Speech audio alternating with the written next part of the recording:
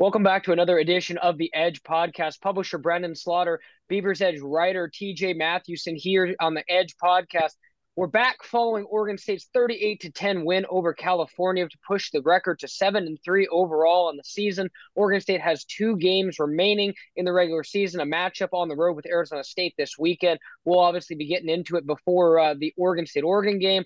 The following week, rivalry week, and a lot on the line potentially in that game as well. And then obviously the postseason. So happy to bring you all another edition of the podcast. Again, Brenden Slaughter joined by TJ Mathewson, writer and KAGO radio extraordinaire. What's going on, man? How are you?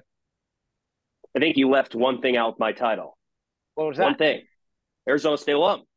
Oh, yes. I suppose we have to give TJ his moment in the sun during this week of the podcast. This is the TJ week.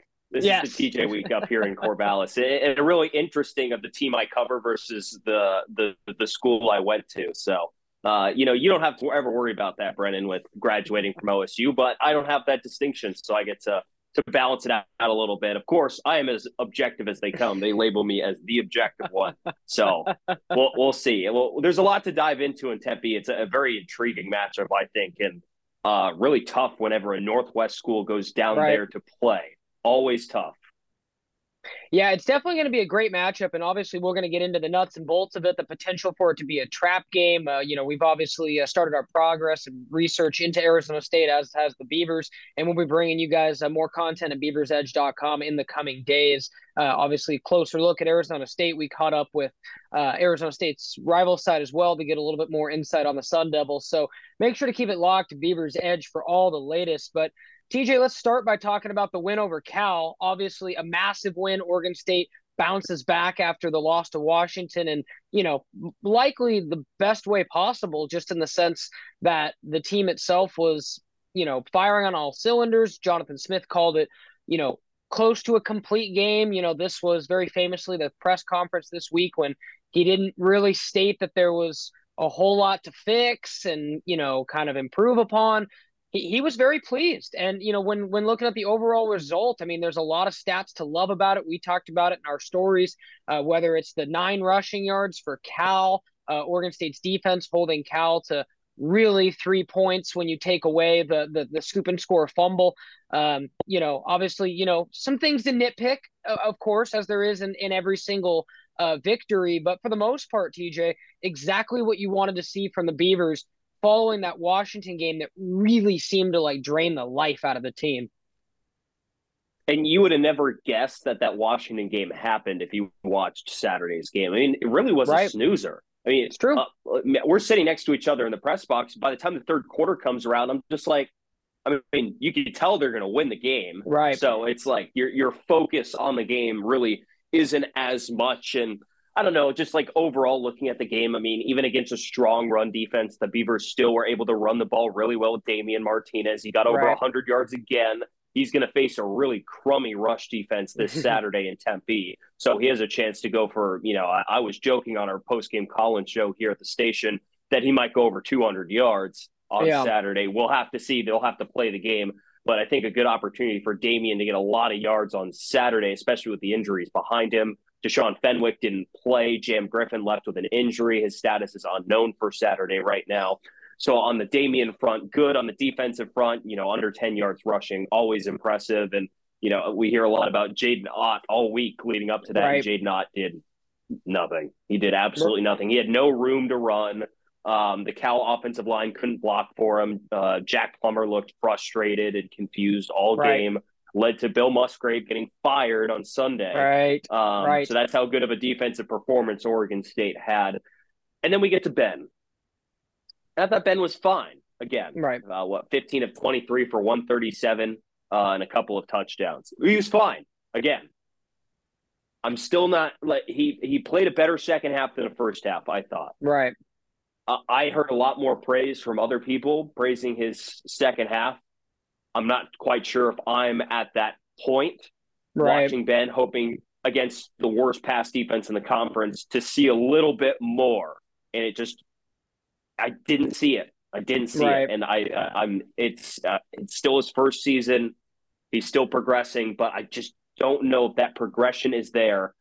for what I wanted to see out of Ben. And they still scored 38 points. Think about all that. They Right. still scored 38 points. So be all end all, not the end of the world, but that is something that is fine against a Cal, and maybe it'll be fine against an ASU this coming weekend. But if Bo Nix is healthy in 2 weeks, that's an issue, I think. So if that's the Right. one nitpick I'm going to have, and it's kind of unfair to just nitpick one guy, but the quarterback's the Right. most important position on the field, It is. and it's just not seeing it yet. Not really. Yeah, honestly really good points all the way around, and a couple points I want to make to your points, but kind of starting off like you said, the Oregon State defense, I thought this was one of their better games of the year. Again, if you take away that scoop and score fumble, it's 3 points, right? And I think when you kind of consider that, you consider the 9 rushing yards, and I think all that kind of considered really seems to kind of emphasize that defense is incredibly tough to beat at home. It took a last minute, Caleb Williams, I shouldn't even say last minute, a 4th and 14 or 4th and whatever it was, push from, Bush Caleb push. Williams. Yeah, from Caleb Williams and the Trojans, just to put themselves in a position to sneak that one out at Reeser. Otherwise, the Beavers have been dynamite there. So I think, that continues to be a great development, especially going into the Oregon game. Second thing you mentioned, if Bo Nix is healthy, I've heard that's the key If word. yeah, I have no if I have no sources or anything, but if is the key word. So I if think yeah, and we'll they're not one to leak out any information. no, Remember, Oregon did not no. name Bo Nix their starting quarterback until he trotted out in the first series against Georgia. Right, right. So yeah, I mean that obviously is going to be something like a tertiary storyline to keep an eye on this weekend. If your Oregon State is whether or not he's able to go against Utah and so on. But enough on them. This is not about them. This is back to Oregon State. I have Right. to make I have to make a little joke, TJ. Obviously, you mentioned Bill Musgrave getting let go. Do you think Bill Musgrave just said, "All right, I'll just hang here in Oregon. My nephew's, here on the team. Most of the family." He might have just not gone back to Berkeley, right? Yeah, maybe. I don't know. You'd have to ask him. He's No, free now. He's got all the time in the world to answer your phone calls. no, it was just it was too coincidental, following, all the connections that there were in that game with, Cal, staff members and so on and so forth. So obviously their shakeup definitely emphasized in that game how dominant Oregon State was on that side of the ball, and kind of because Cal is at that point in their season. But to your points on Ben, I would definitely agree all the way around. I think we saw what Ben can do with a comfortable environment, no weather conditions, other than being cold, of course, and Mm-hmm. a crowd that's behind him, as opposed to some of the times where maybe Ben didn't look great. Like I'm thinking back to the Stanford game early this year when you know at times his pocket presence was left something to be desired. He obviously made the play at the end of the game, so kudos there. And then against Washington, I thought he played better. Like he's progressively gotten better, TJ. The thing is, it's just not like huge, like one game to the next, this guy's making just leaps and bounds.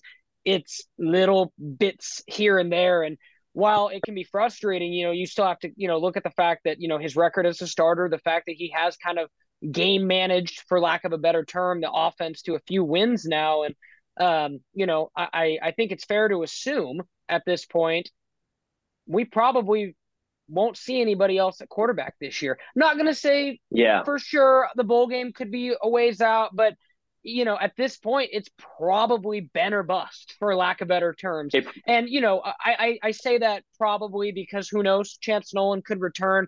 Jonathan Smith got asked about it after Cal and didn't even rule it out. But at this point, I'm a little skeptical myself. Ben probably finishes the year out, I think.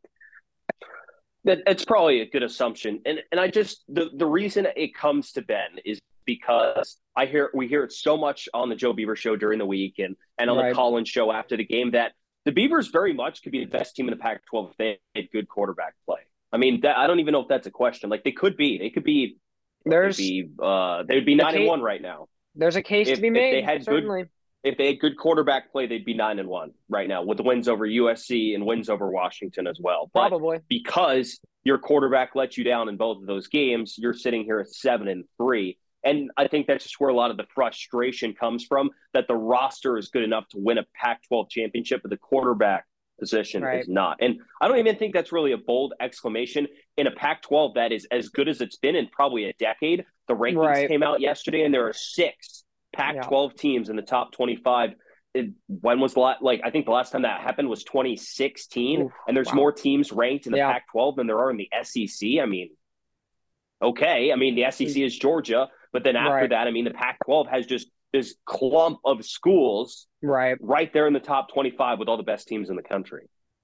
Right. And I think that's a key point. And that's gonna be the biggest what if of this season, TJ, outside of what if Luke Musgrave stayed healthy and what if, I guess you can kind of loop what if Chance Nolan was healthy into that kind of mix. And, who knows if Chance Nolan would have provided the play ultimately that you're talking about, because, you think about it, when Chance Nolan left, I mean, it was Oregon State was technically still in that game with Utah. So, you couldn't say that like your Pac-12 title hopes were dashed then. So I think Mm-hmm. there'll be a lot of what ifs, and on that same margin, you could have gone the other way, TJ, and been like, the injury happened. What if Ben wasn't good enough to shepherd you to as many wins, or you didn't have a quarterback on the roster? I mean, what if Oregon State, like on the other side, went 2-3 in those 5 games? Granted, I don't think the rest of the roster was going to let you down, but to an extent, I think Ben did as good as he probably could under the circumstances and his comfort level, current talent Mm-hmm. level, current awareness as being QB1. Again, I think the kid has a ton of potential though, but he's young and he's still Mm-hmm. kind of learning the ropes, as where Chance Nolan, excuse me, has been playing since 2020. So very similarly to when Tristan Gebbia got hurt and Nolan was thrown into the mix in the 2020 season, and Chance Nolan kind of had some up and down games to finish up that year, and then into the next year, obviously much different stories. So I think quarterback will probably be the biggest what if with this team, TJ. But I think when looking at that, you also have to look on the other side and go, how many other teams as backups would take them to the record that Ben has? Well, it probably depends on the team you're talking about. Cam Rising was the backup for Utah last year, and he almost won them a Fair point. Rose Bowl. Fair point. So Fair point. I guess yeah, Charlie it's Brewer was the circumstantial. starter at Utah at the beginning of last year. Right. People forget that. Yeah. Truly circumstantial. You're right. That's fair. But it's definitely one of those things that I think we'll look back upon once the season's all said and done and kind of, nitpick it for now. But, Mm-hmm. in terms of what they have in front of them and also putting a bow tie on that Cal game, TJ, I think Oregon State played one of their better games. It was the performance, excuse me, that you would expect. But now the challenge becomes Arizona State and the final road game. And I'm sure, you and I will talk about it, but outside of a few moments here and there, the Beavers are a far different team away from Reser Stadium. And, we saw moments of that in the Washington game, moments of that, in the Stanford game, even though they won that game, moments of that, at Fresno State. I mean, every road game.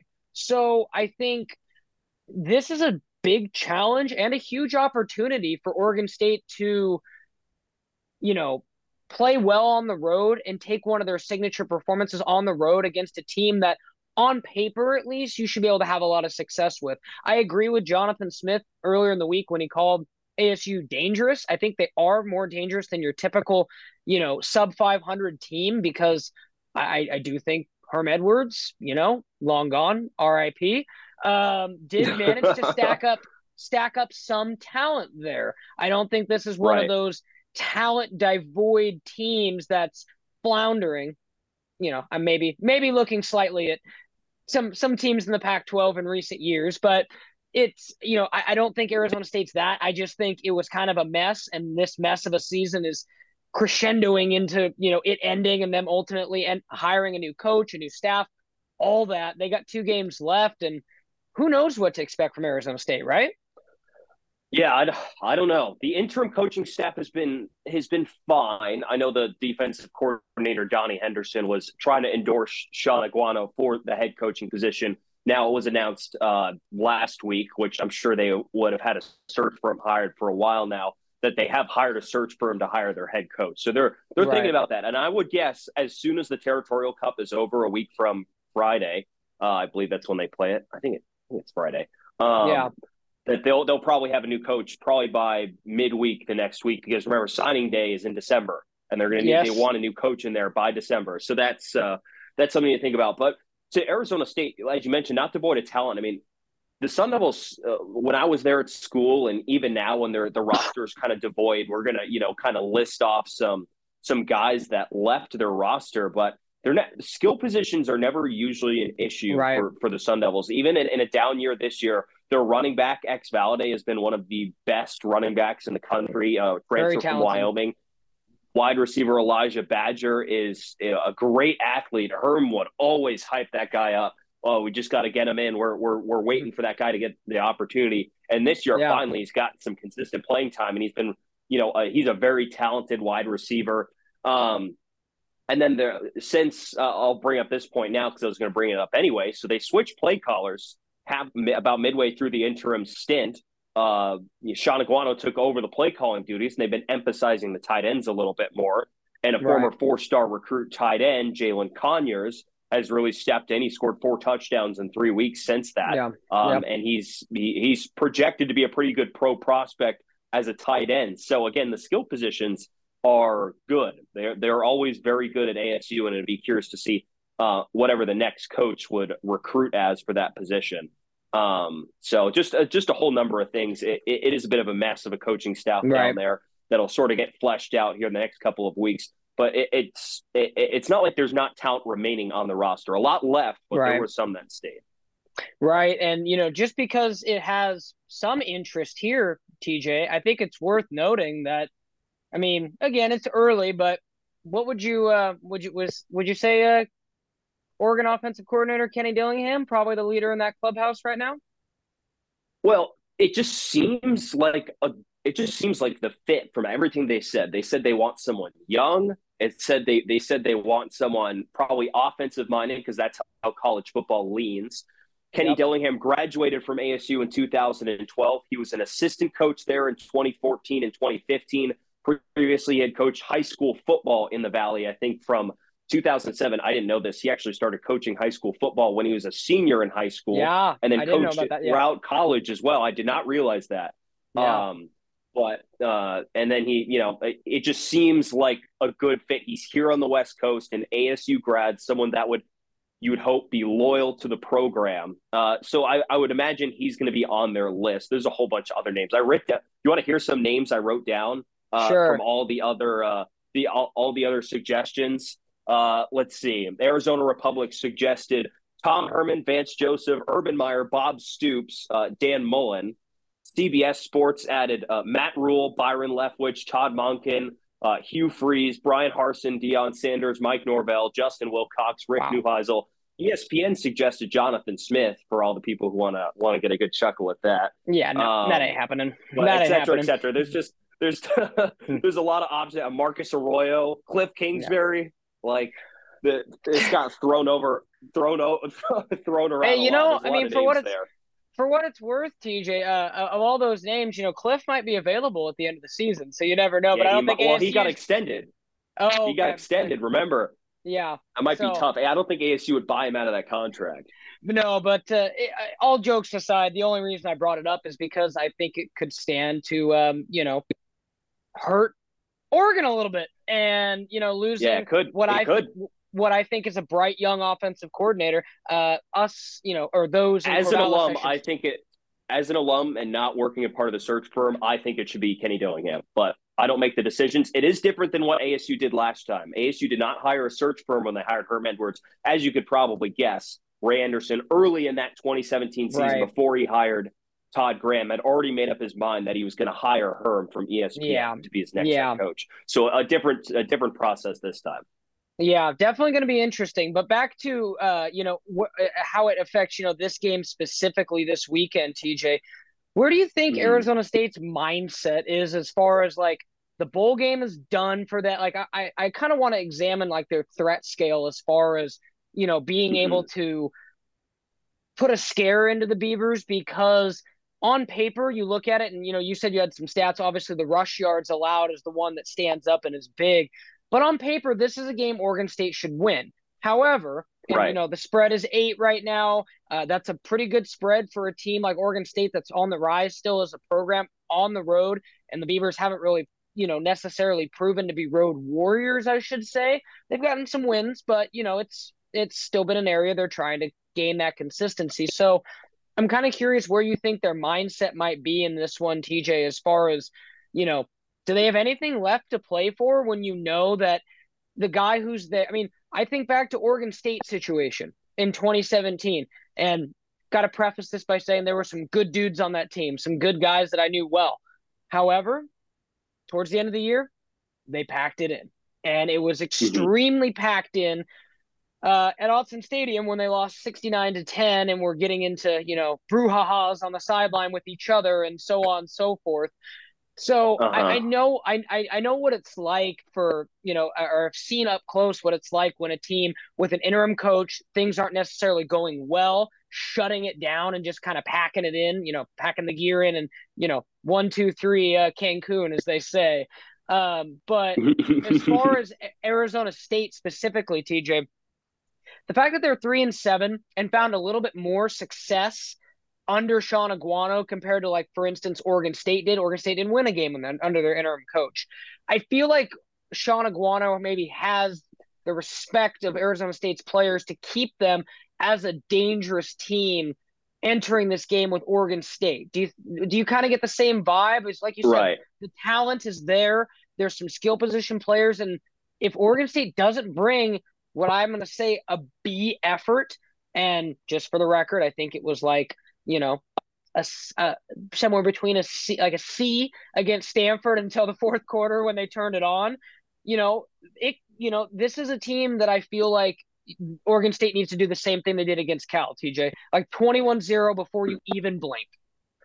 Yeah, I mean, yes, because that's probably the difference in level these two teams would play if they were playing here at Reeser again. But it's a different animal when these guys are playing Exactly. on the road. So it's going to be senior day down there, and then there's Yes, one more that game after aspect that, the too. Territorial That Cup. too. Everything's out the window, especially because the two teams are pretty evenly matched, aka two very awful defenses. So that'd be an entertaining matchup. But for senior night again, I just not down there as much, but it'll I wouldn't put it past them. I wouldn't because um oh, I remember what the point I was going to make. So when Herm was let go, there was this almost sigh of relief within the program that there would finally be some structure to the team because it didn't seem like there was much when Herm was there, to be honest. Right. When everything was going down and there's all the NCAA infractions and all the other news coming out, that there wasn't as much structure and that there was sort of this relief when he got let go. Okay, we can operate like a football team. And while the win-loss record hasn't represented it, I think the win-loss record is probably a little bit more of a representation of the amount of talent that left the roster in the off season. I had Right. 13 guys written down. I was talking to Mike Parker on Monday, and he said he has 20.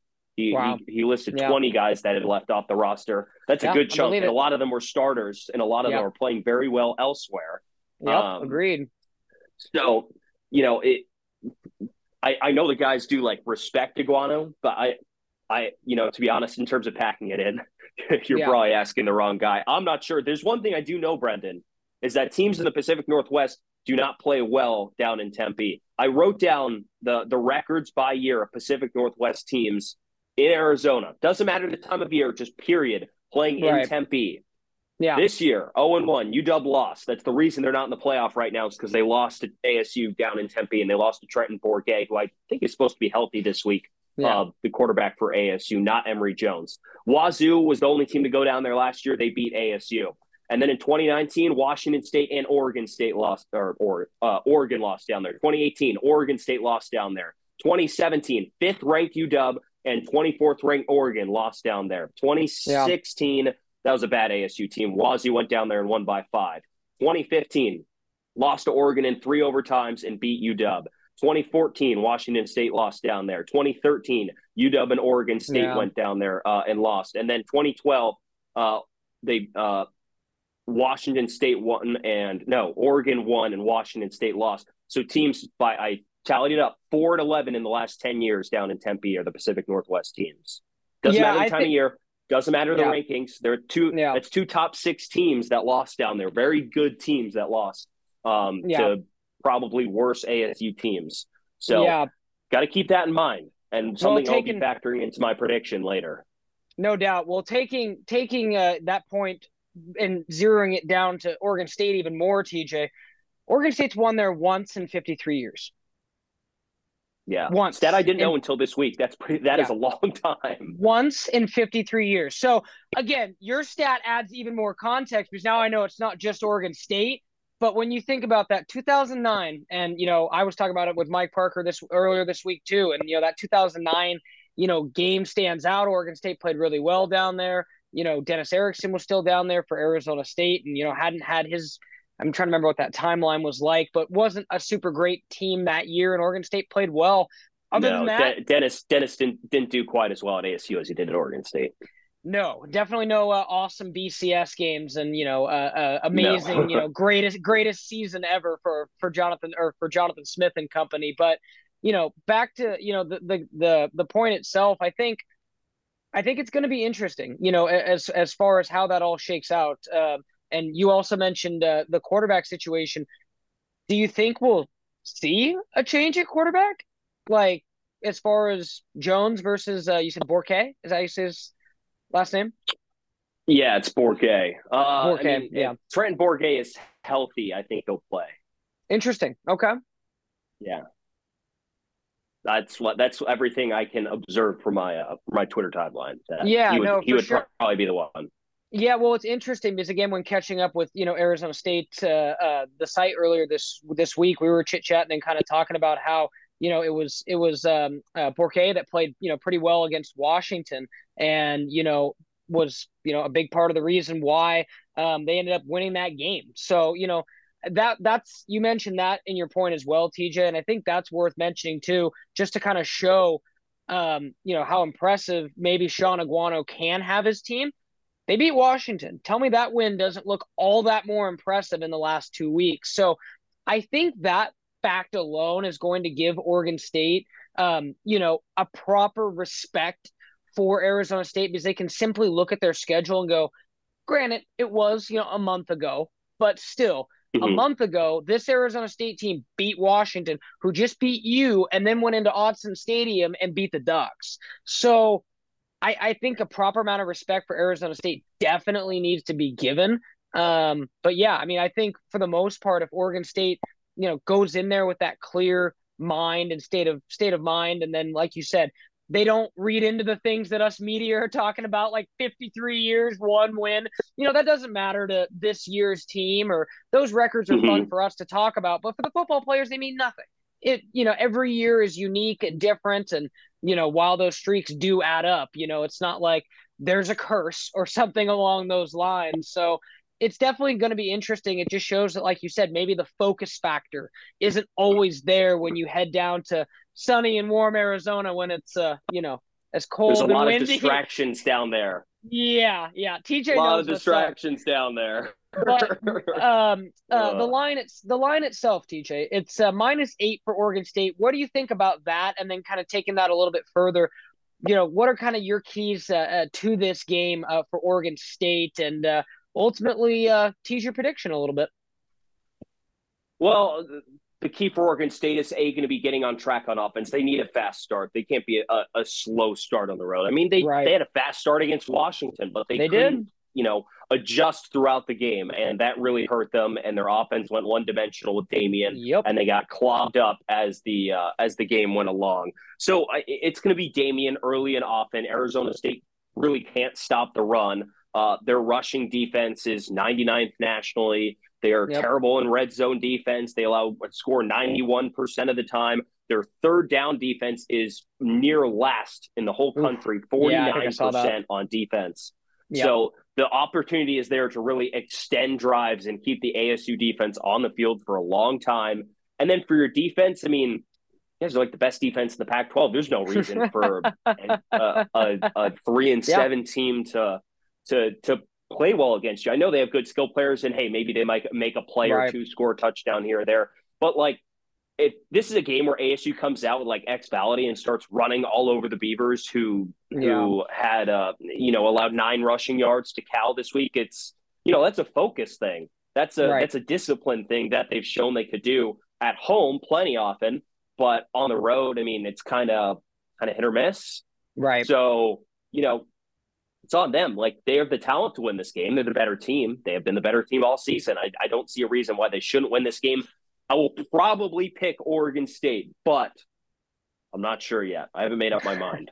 Yeah, TJ's got that perfect prediction record on the line for those of you who have been staying close with BeaversEdge and reading our staff predictions each week, which, first of all, if you're not, why aren't you reading our staff predictions every week? Why aren't you at BeaversEdge all the time? It's a place to be if you're a Beaver fan. And not to mention, TJ writes some awesome predictions, as with Dylan and myself.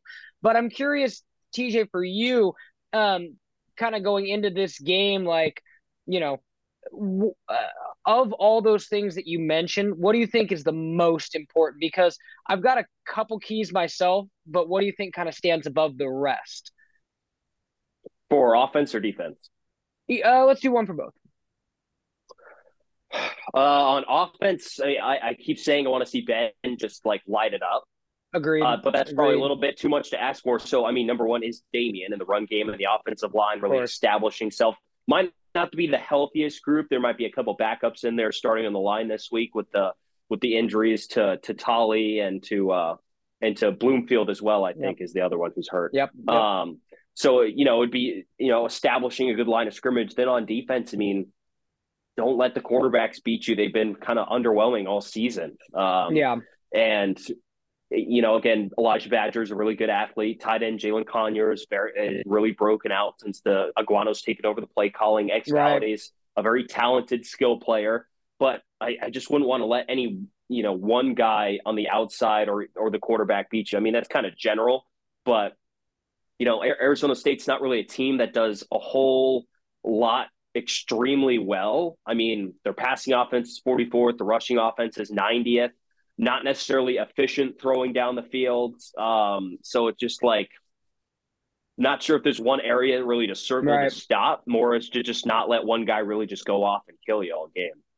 Right. No, I think those are two really good points. And, kind of to piggyback off that myself, I think the biggest thing for me is kind of starting fast. And I think that can go on both sides because, like you said, I think whether they kick the ball to Arizona State first or get the ball offensively first, whether that's getting an initial 3 and out and like stopping a couple runs, incomplete pass, something like that to get Arizona State off the field in like 3, maybe 6 plays or whatever it is, to where they're like, kind of already down after getting the ball a little bit kind of deflated. And then offensively, the quicker you can start and build up a lead, we've seen that's been the key to success for Oregon State and their wins this year. And then secondly, on both sides as well, you have to overcome injuries. And TJ, we didn't get a chance to run through the report, so I'm going to go ahead and do that real quick just to kind of set the stage. So the good news from the Cal game, which Oregon State had a lot of guys out, is that no one suffered a season-ending injury. But kind of the other side of that coin is that there's a lot of guys that are questionable, and knowing how we've seen the Beavers approach injuries, probably a lot of guys that don't see action this weekend. No one's been ruled out. I want to preface by saying that, but this last weekend, Deshaun Fenwick, he was out. He was questionable for this week. Jam Griffin, as you mentioned, obviously left the Cal game with an injury. He's questionable for this week. John McCartan, questionable for this week. Jack Coletto suffered an injury against Cal. He's questionable. Definitely good news for Oregon State that he didn't suffer a season-ending injury, because he's, such a key to everything that you do. And we didn't get enough time in the podcast to really kind of zone in on Jack Coletto's impact. But I think that could be a huge factor in this game, TJ, because you think about how most of Oregon State short yardage Coletto packages essentially have to be thrown out if he's not there, because you don't have another Jack Coletto. And I know we said that earlier this year, but just because you don't have Luke Musgrave, you don't throw away every other tight end route. For Jack Coletto, that's maybe the unique aspect of what he does. You don't really have Yep. someone else practicing those sequences, those things. So that'll definitely be a key for me as well. You mentioned Haneli Bloomfield and Tully Fuaga. I'd look for Tyler Morano and probably Tanner Miller to fill in there. They did this last weekend. And then finally, wrapping up with Alex Austin, Jaden Grant, a couple big-time playmakers in the secondary, both left the game against Cal, like Jonathan Smith said on Monday, questionable. So with all those injuries, TJ, it's going to be a lot for Oregon State to overcome, but potentially opportunities for some young guys and some of the depth to show out. I know particularly to kind of wrap this up, Blue Adams talked to you guys about the depth in the secondary on Wednesday, and he feels good about it. Yeah, they really like what they saw. I think Skylar Thomas, Achille Arnold got in there. Very good. Ryan Cooper slid over and played outside. So that those are guys they're confident in. They see it every day in practice, and guys they have extreme confidence in. So I don't know if they perform up to the same level, and it would make you it would make you more nervous if you're going down there playing a bunch of backups who you don't trust out there in a stadium that you haven't won at one time in 53 years, and that teams from the Pacific Northwest really struggling. And are they focused? Are they ready? Are you looking forward to Oregon? I mean, these are all valid questions. Right, and again, as TJ mentioned, distractions down there in the sun and the fun. A lot of distractions. Speak from experience. Yeah, lots of distractions for sure. And then, like you said, I think it's I think it's natural because I think it's just human instinct to potentially look ahead. Maybe there are some guys who are more in the here and now than maybe others, and I'm not speaking for anybody, but yeah, of course, it's human nature. You're looking ahead to the Oregon game next week, and I think that's all going to have to be something that Oregon State kind of pushes to the side because it is an important game. The opportunity to get 8 regular season wins going into the matchup with Oregon, I think is huge. It's something that hasn't been done at this program in many years, and Oregon State can't lose sight of that as they're trying to finish up this season. So I think it's going to be a really good game. Obviously make sure to tune in to BeaversEdge.com for the predictions. I'm leaning Oregon State right now as well. I think the Beavers will ultimately prevail, but I think it's going to be a lot tougher than those know. And I think that's why Vegas, TJ mentioned to me last week, Vegas doesn't seem to be wrong very often. And he's right because the spread's 8. I think that's right about where this game will end up. So again, make sure to tune back to BeaversEdge.com for TJ's prediction. Again, you got to put an undefeated streak on the line. Going to be exciting to read his, and also all the rest of our content. We'll have a closer look at Arizona State, our inside piece with the Arizona State publisher over at their rival site, and a whole bunch more content as well. So make sure to keep it locked to BeaversEdge.com. We'll be bringing you more coverage all the way through the leading you up to the Arizona State game, and then post-game coverage and preparing you for the Oregon game next week. TJ and I'll be back next week, preview the matchup against the Ducks at Reser Stadium to close out the 2022 season. Thanks again for watching the Edge Podcast.